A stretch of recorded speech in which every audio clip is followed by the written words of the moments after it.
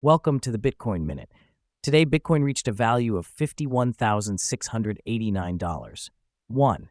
Investment giant Vanguard's decision to avoid spot Bitcoin ETFs may be rewarding, with significant inflows that overshadow the combined net inflows of all Bitcoin ETFs. 2.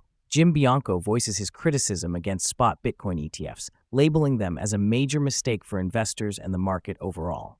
3. Bitcoin's recent climb to $50 brings profits for bulls, and Cardano whales are shifting focus to a new meme coin, hinting at a vibrant crypto market landscape.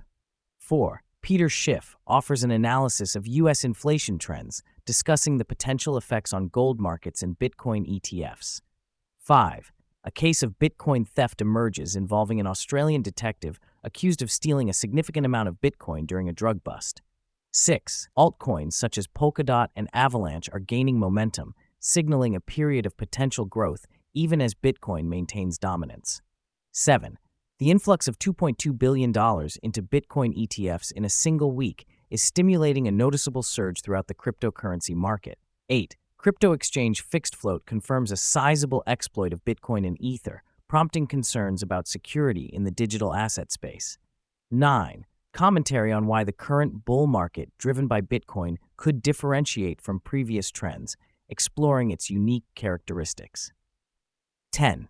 Data shows Bitcoin miners selling off their reserves as prices consolidate, suggesting a strategic response to the recent market movements. Thank you for tuning into the Bitcoin Minute, your daily source for quick Bitcoin news.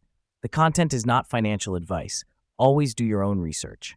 This audio was generated with AI. Subscribe for more updates, and see you in the next episode.